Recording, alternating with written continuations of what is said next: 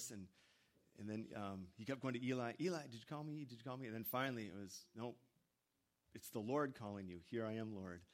And what a great thought that the Lord would call his little prophet Samuel, and Samuel would grow up to serve him in great ways, both as prophet and as judge. But great song that God would speak to us and send us out.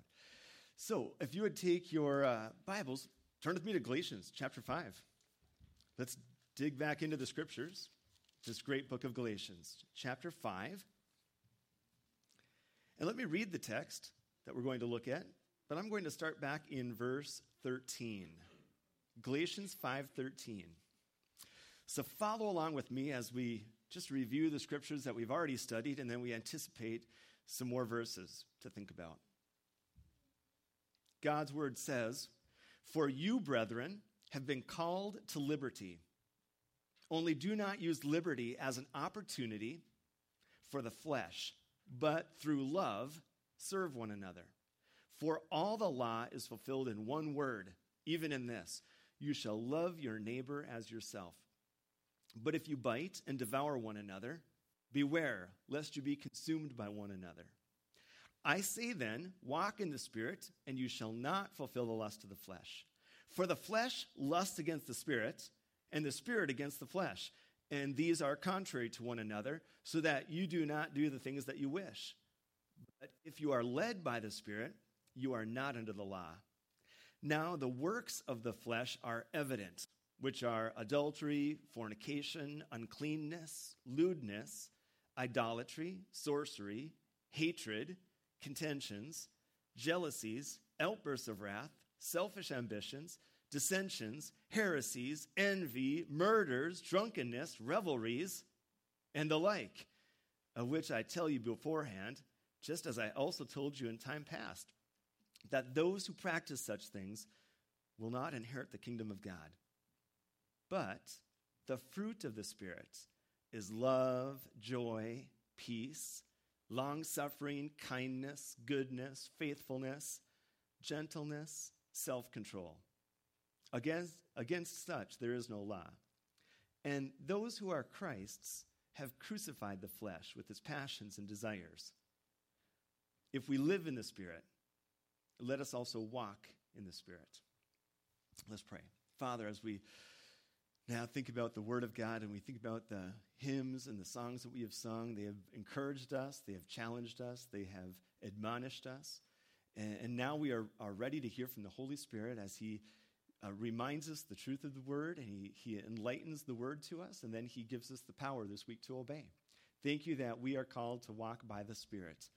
And doing so, we will never fulfill the lust of the flesh. We just won't do it. So thank you, Father, that you've given us the person of the Holy Spirit to work in our life, to give us the desires and the ability to obey you and to please you. And I pray tonight, Father, that there'd be spiritual growth and great strides in Christ's likeness, both individually and as a church. So help us, Father, to be slaves of one another, to love one another as Jesus Christ has loved us. Thank you again, Father, for the high calling with which we've been called. May we walk worthy to that way.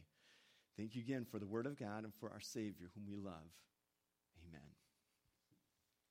So, Galatians chapter 5. Look with me again at going all the way back to verse 13, just briefly. Because the context of the works of the flesh and the fruit of the Spirit here is, I believe, way back in verse 13. For you, brethren, have been called to liberty.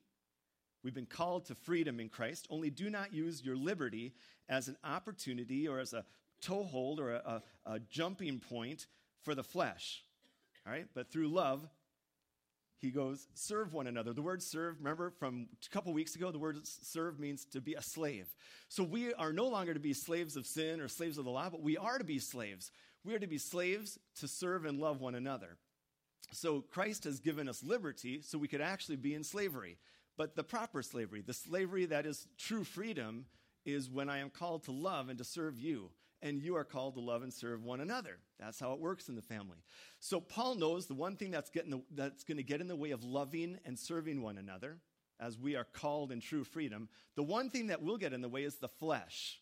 There's going to be a battle and a contest with the flesh that lies within us. So Paul is now giving us the solution. We know this. No amount of laws will restrain the flesh. Is that true?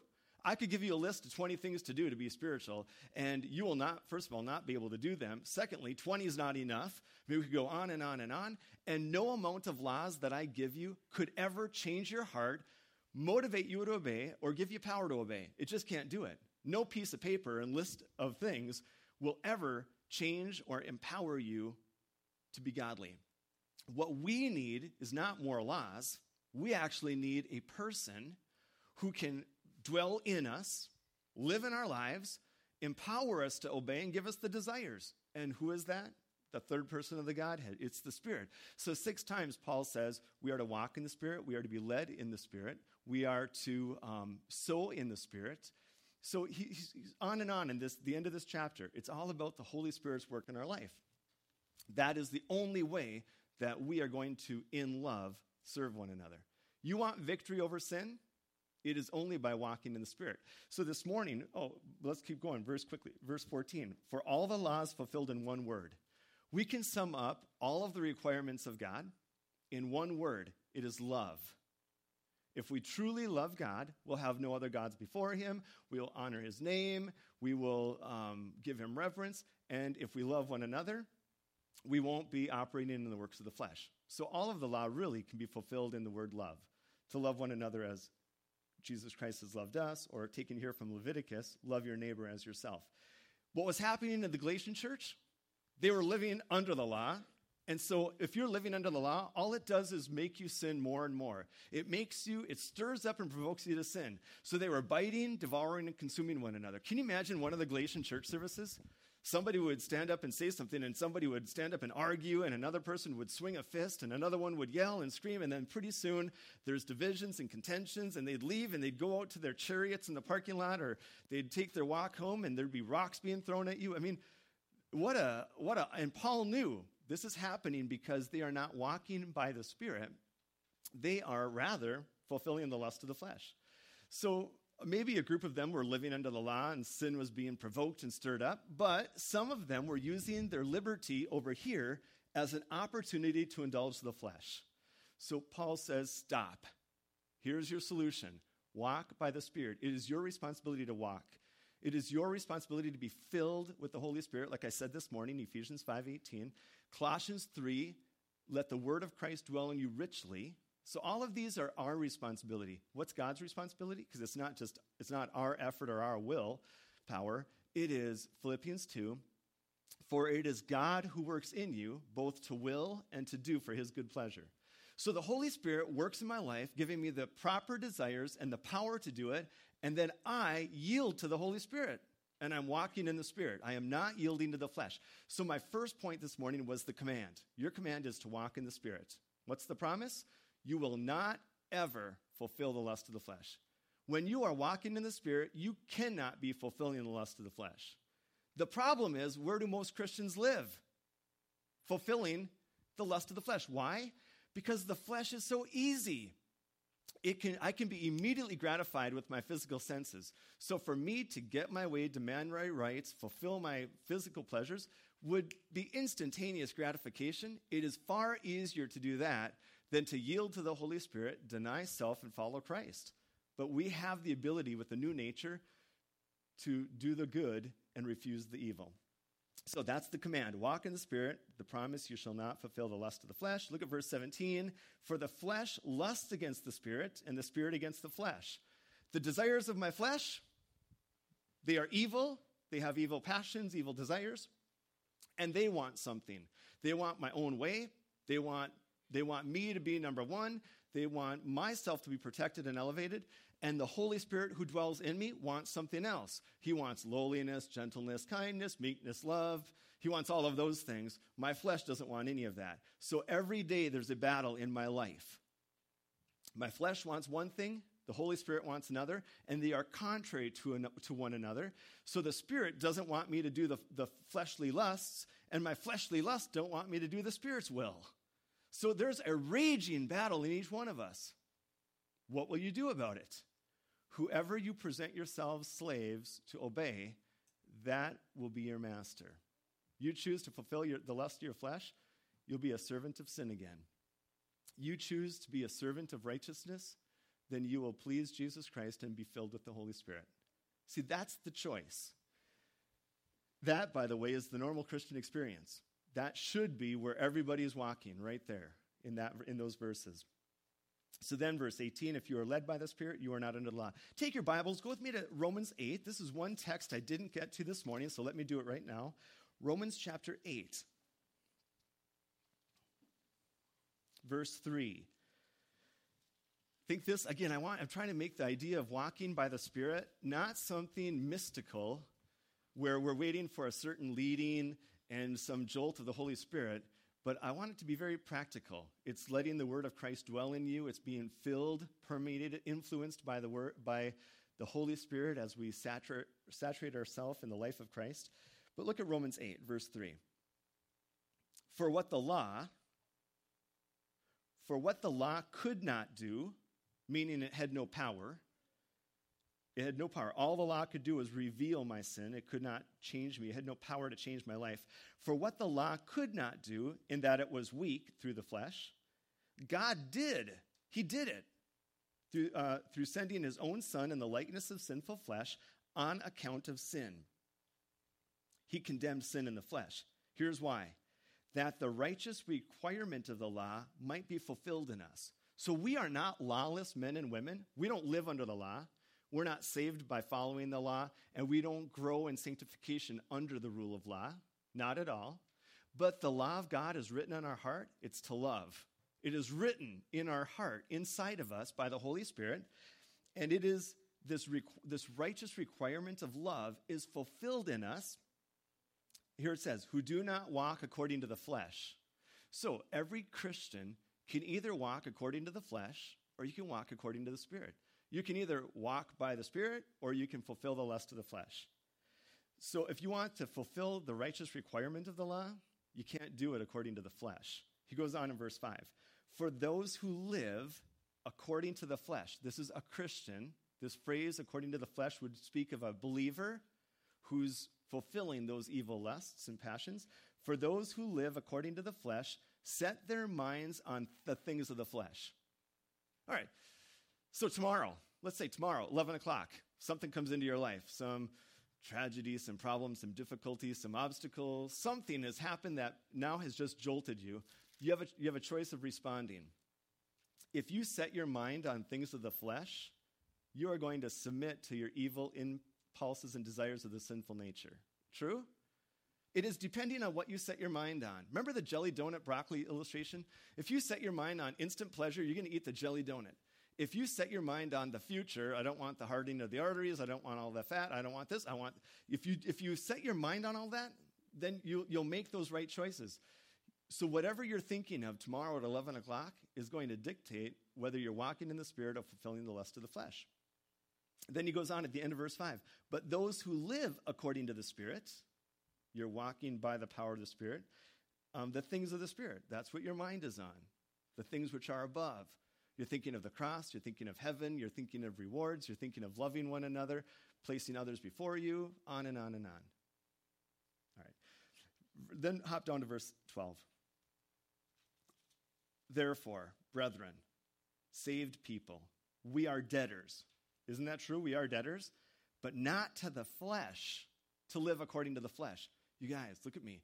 I owe nothing to my flesh. I was born with my sinful nature, July 18th, 1967, and it has been corrupt ever since.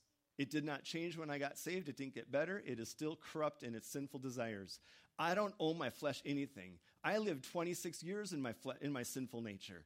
I don't owe my sinful flesh, my sinful nature, one more moment of obligation. I am not in debt to sinfulness. Who am I in debt to? Jesus Christ, who rescued me out of it. That's my mindset. So I'm not a debtor to the flesh to live according to the flesh. If you live according to the flesh, you will die. Now, I don't think it means you will perish you'll lose your salvation. But it is, I think, you keep living according to the flesh, there will be a discipline in your life that could bring about a premature physical death. You will die. Listen, some of the sinful choices people make bring them to an early death. They do. Whatever drugs or whatever things you want to do to your body, you're going to shorten your life, and God will take you out of there in a hurry. So if you live according to the flesh, the ultimate end is ruin. You'll die. But if, by the Spirit, you put to death the deeds of the body, who has to put to death the deeds of the body? We do. We mortify the flesh. We yield to the Holy Spirit. We say no to sin. We deny ourselves. Whatever immediate pleasures sin would offer, we say no to it. We have now mortified the flesh. We put to death the deeds of the body. That is where we find life. Again, so everybody here has two options. This whole week, you'll either be walking in the Spirit or walking in the flesh, or back and forth between the two. So with that in mind, let's go back to Galatians. We'll spend the rest of our time just looking at what are the works of the flesh. If we were going to fulfill the lust of the flesh, what kinds of things would creep up in our life? Let's look at Galatians 5, beginning in verse 19. Now, Paul is concerned about the believers in Galatia fulfilling the lust of the flesh, not walking in the Spirit, because it's going to destroy all of their human relationships. And so he now says, you want to know what fleshly living looks like? He gives us a huge list. And a lot of the list is relational. A lot of it is relational. It affects our relationships one with another. Here's how he begins, verse 19. Now the works of the flesh are evident. They are well known. They are obvious. Do you all agree? We really don't even need to read this list. We are well aware of, if we see something on TV, if we see a behavior in our life or somebody else's life, we can immediately say, that definitely doesn't come from Jesus. The other day, I was talking to somebody, and the conversation was full of foul language, which I'm not around that type of language ever. Even at school, nobody talks like that. The language with these adults was so vile that I think my face gave me away. And the man said, Pastor, I bet your ears are ringing. I mean, I was horrified.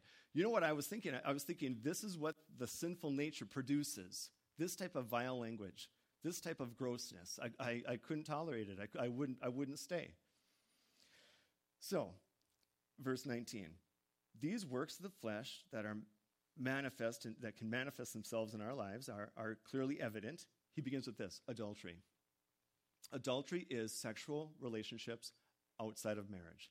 Hebrews chapter 13 says, let the marriage bed be undefiled. Husbands, wives, as married couples, any type of lustful thoughts or looking or actions outside of marriage, completely forbidden. Completely forbidden. You have been given a mate, a spouse by the Lord. That is the only one that type of relationship is for. Let the marriage bed be undefiled. That is absolutely sacred. You made a covenant before God. Any type of, while being married, any type of thought life, lustful thinking, you name it, but even the very deed, God says, is absolutely forbidden. Where does that come from? That type of behavior comes from the flesh, the sinful nature. The Holy Spirit is completely opposed to it, wants nothing to do with that. The next word, fornication, this is the Greek word porneia. We get the word pornography from it. It is any improper it's sexual immorality, just in a very general sense. It is not related to marriage. It's just anything that is wrong, any type of sexual behavior that is wrong.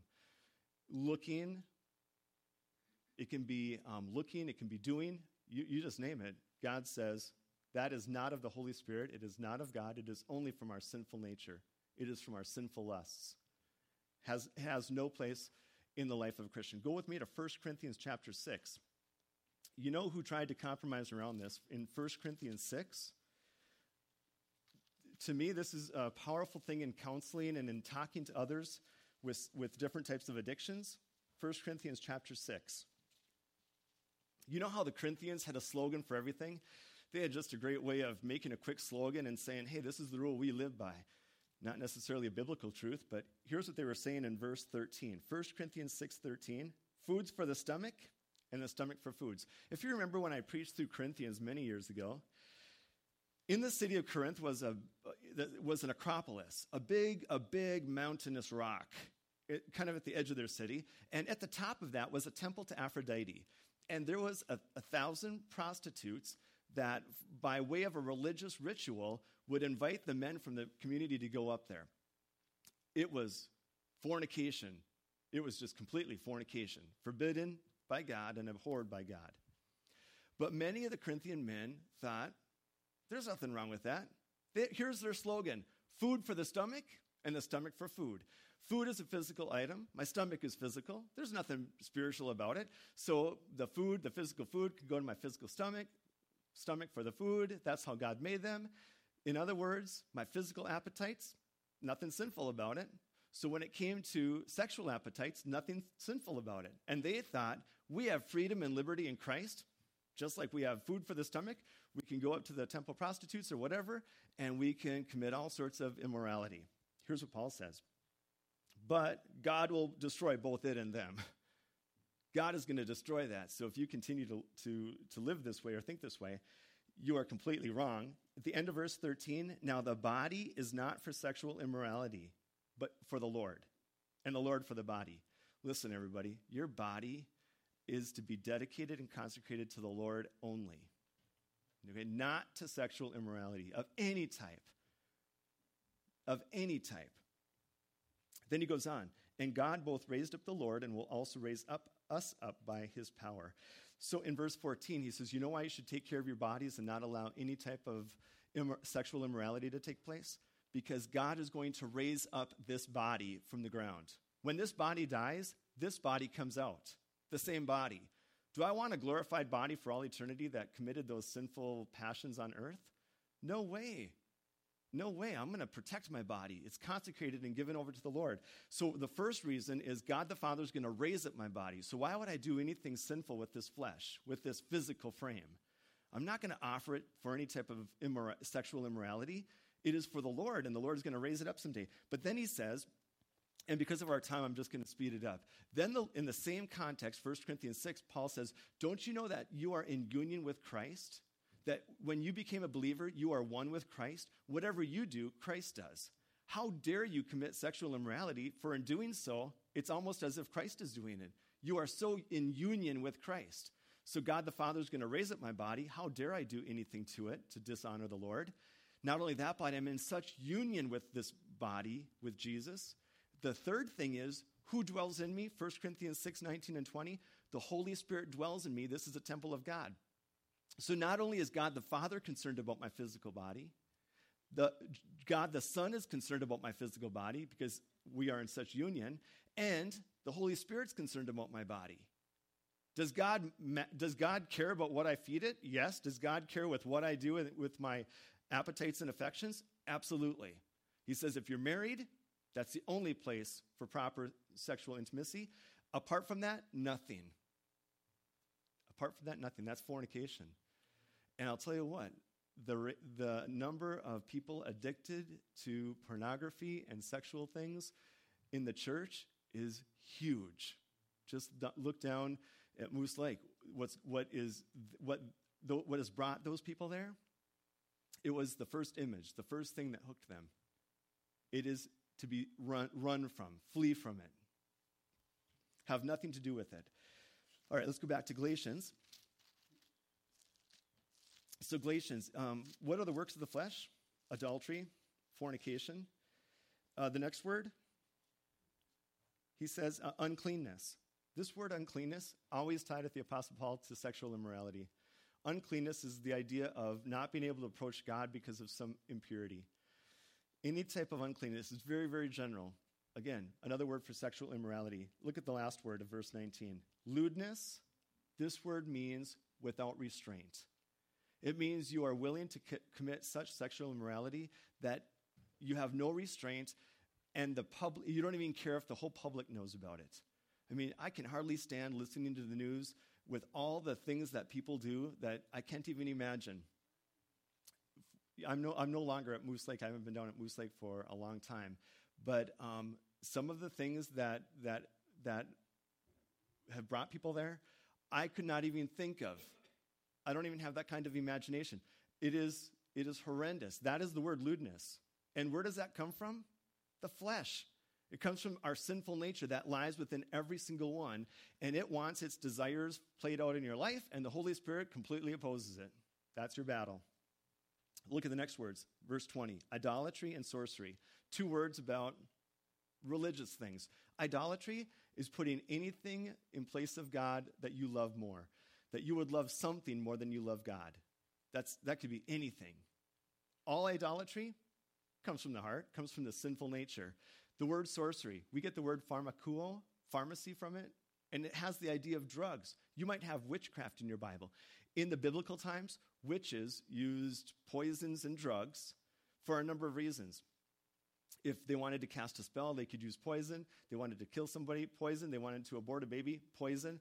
All of those things were involved in sorcery or witchcraft. You wanted to get some deed like that done, you'd go to a local witch, and she would prescribe a drug or a potion and use that. And that's the idea. So you can imagine, where does abortion come from? Where does euthanasia come from? Where does the drug issues, all of that comes from sorcery, idolatry, sorcery. It comes from the works of the flesh. And we would look at that and say, wow, I am so thankful those works of the flesh are crucified. I don't have an appeal to them. They don't have a part in my life. I don't want to look or do or go that direction. I just don't. I completely don't. But now the next part, the next 9, wow, these hit home. Look at the next one.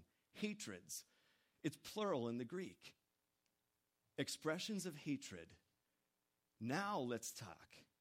Anytime that you have aught against somebody else, those expressions of hatred are coming from the flesh. They're not coming from the Holy Spirit. They're coming from the flesh. Many expressions of hatred where you don't have the unconditional love that you're willing to sacrifice for the other individual. That if that's not there, the absence of it is hatreds, expressions of hatreds. We are, on the other hand, called to love, where we are willing to give our life and sacrifice our possessions and our time and everything for the other. Expressions of hatreds come from the flesh. The next word, contentions. Because what do expressions of hatred lead to? Fightings, quarreling, brawls, verbal fights, physical fights. All of that stems from the flesh, which is in everybody until the day you die. So, by the way, you're battling with this whether you think you are or not. You are. You're battling with each one of these. Contentions, jealousies. We know what jealousies are. You are jealous when you are desiring something that somebody else has and you don't. So there's dissatisfactions, outbursts of wrath, angry moments where you're not getting your way and your temper boils over. That just comes from the flesh. It's a work of the flesh. It is not of the Holy Spirit. We are not to be gratifying our flesh by living with outbursts of wrath. Selfish ambitions. It means puffing yourself up and making yourself better than others.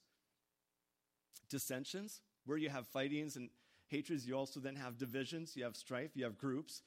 So-and-so doesn't like so-and-so, so-and-so won't speak to so-and-so. You don't want to sit next to somebody, you don't want to talk to them, you don't want to see them. All of those dissensions come from the flesh, they don't come from the Holy Spirit. And then heresies, again, more divisions and factions, envies, and murders. All of those things are works that just flood out of our sinful nature. And the sinful nature in us, we know those passions and evil desires that all of this represent, that wants to rule our life. That wants to be found absolutely evident in all of our doings here at the church and in your families and in the community. No wonder why the world is so wicked. No wonder why you can hardly turn the TV on or look at the news without seeing expressions of these all over the place. It is sick. It is gross. Do you want to know what's going to be great about heaven? Not one of the works of the flesh will be there. There will not be envies or jealousies, hatreds, outbursts of wrath. There won't be any sexual immorality. There'll be no lewdness, no uncleanness. There'll be no filthy language. There'll be none of that. There'll be no dissensions or fractions or strife. There'll be unity and peace and love. That is what heaven is. Can you imagine? We can't, because we have never lived any other way apart from this. But that is the life that Jesus Christ has called us to. This is what he has rescued us from, these works of the flesh. All right. And then he says this, drunkenness and revelries. Now, drunkenness. Of course, we know drunkenness is wrong, but I do believe in the Bible that there are two types of wine in the Bible. There's alcoholic beverages, and then there's the pure fruit of the vine. Both were called wine. In the Bible, in the book of Isaiah, chapter 61, the wine in the cluster, the grape juice in the cluster of grapes hanging on the vine was called wine. Is that alcoholic? No, you have to take it out of there, and you have to add some sugars, and you have to keep it at the right controlled temperature, and add some yeast, and then you can make the alcoholic beverage. But how much of it does it take to make you drunk? Who knows? I mean, does one sip? Yes, one sip begins to affect me. 2 sips. At what point do I cross the line of drunkenness? At what point do I now manifest the flesh? Do you know every alcoholic and everybody who's fallen into a drunken stupor, you know how they got there? By taking their first sip of alcohol. It doesn't take long. I'm sure it doesn't take long at all for somebody to go from 1 sip to a bottle or whatever they do.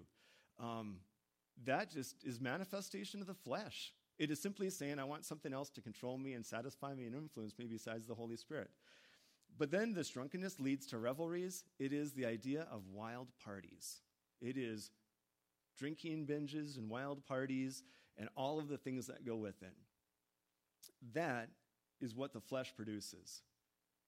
No wonder why Paul said, I know what the problem in the church is, why you're biting and devouring and consuming one another. You're supposed to love one another as a slave to one another, but what's happening is the works of the flesh have just risen up. How do you not fulfill the lust of the flesh? Paul says, walk by the Spirit. Walk by the power of the Spirit. And then he says in verse 21, he says, and the like. He didn't even finish his list. How could he? That just simply is the beginning of a list. And he's not making a list as a legalistic rule. He's simply saying, if you live by the flesh, here's what's going to be evident in your life. He gives other lists as well. 1 Corinthians chapter 6, he speaks about homosexuality and covetousness and riotousness. He talks about a lot of things, 1 Corinthians chapter 6. In Ephesians chapter 5, take your Bibles, let's go there very quickly. Go to Ephesians 5, listen to this. Ephesians chapter 5, verse 3. So you are already in Galatians 5, just go right over to the very next book, Ephesians 5, verse 3. But fornication, we already know that word now, that word porneia, any type of sexual immorality, and all uncleanness, that again is another word for sexual impurities, but fornication and all uncleanness or covetousness, that's greediness, wanting something that you don't have, let it not even be named among you as is fitting for saints. Don't let anybody even try to attach that label to you at all. Who would ever want to say, oh, I'm a believer in Jesus, but I also have the label as a fornicator or as an unclean man? No way. Don't let it even be named among you. Verse 4, neither filthiness. This word filthiness is shameless conduct. It's literally the word for obscene. Things that are obscene. Don't let obscenity even be named among you, nor foolish talking. That's the Greek word moralagia, meaning a lack of foresight or wisdom, just being stupid with your talk. Don't let that be amongst you. Nor coarse jesting. This word coarse jesting, it means well to turn, where you're just speaking about maybe not even godly things, but you're not speaking about anything so bad, but it is quick to turn to bad things. That's coarse jesting. It is a conversation that can quickly go to evil and sin. Don't even go there. These things are not fitting, but rather the giving of thanks is giving. But then he gives this disclaimer, verse 5.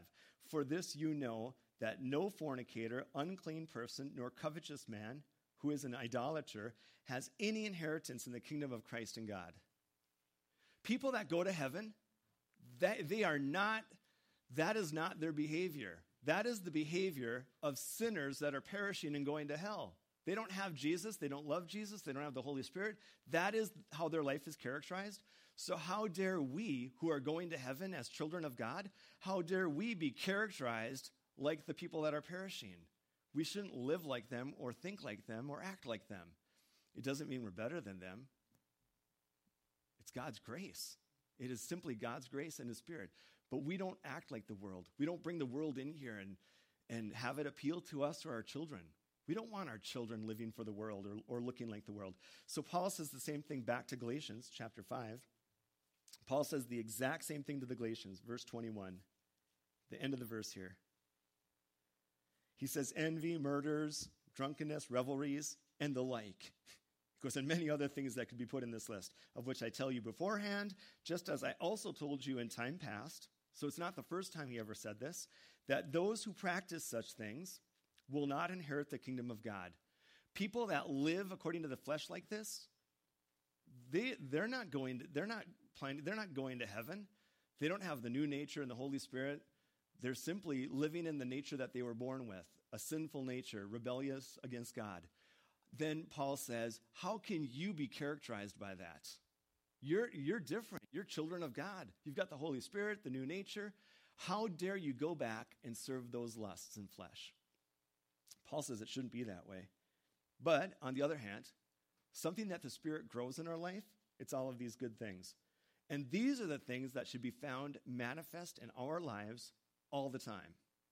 And next Sunday morning, we'll look at love and joy and peace, and then we'll go on and look at how we have crucified the flesh with his passions. And then he gets into our community. He gets into our church. And he says, if anybody is overtaken by a trespass, what do we do about it? Do we just cut him off and let him go? Somebody is overtaken by the flesh. The flesh rises up in one of our own church family. Do we just cut him off and say, whoa, we don't want anything to do with you? That's the flesh. Or what's our response to that? Because, can you imagine if the Galatians heard that much, and then they looked around and they said, oh, so-and-so is manifesting the work of the flesh. They're overtaken by a trespass. What are you going to do with them? Paul says, here's what you do with them. There's something we have a responsibility for. And so then we're going to get into that, and then by then, just getting ready to wrap up the book. Big stuff, isn't it? So, again, walk in the Spirit, walk by the power of the Spirit, and you're not going to be manifesting those sinful behaviors. Don't become a slave to the old man, to the old nature. We've been set free. Let's pray. Father, thank you so much for reminding us about these works of the flesh. The world around us, that's all we see. We see it, we hear it. We are tired and weary of our culture, which emphasizes sexual immorality. They idolatrize, they love witchcraft and sorcery and psychics and drugs and revelries. They like dissension and fighting and harsh words, outbursts of wrath, hatreds. That is what our world loves and feeds on. But Father, we don't. We don't enjoy it. We don't love it. And we know that this flesh lies within us and it wars against the Holy Spirit. And the Holy Spirit wants something different for us. Father, this week, we yield to the Holy Spirit. We want to walk in his power according to his desires. We want the life of Christ to be lived out in us. Thank you that the life that we live is only because of Jesus Christ. It's only because of the power of the Holy Spirit in us. So keep us separate from the world. We don't want to look, act, or smell, or think like the world. We want to reach the world with the gospel. We care about the lost. We care about the fact that they're heading to hell. And we know that when they hear the gospel, they could be freed from sin. And then they can begin to grow the fruit of the Spirit in their own life. So help us this week to be aware of the gospel with the lost, and help us to be aware of walking in the Spirit in our own lives. And we do this to the honor and glory of Christ. Amen.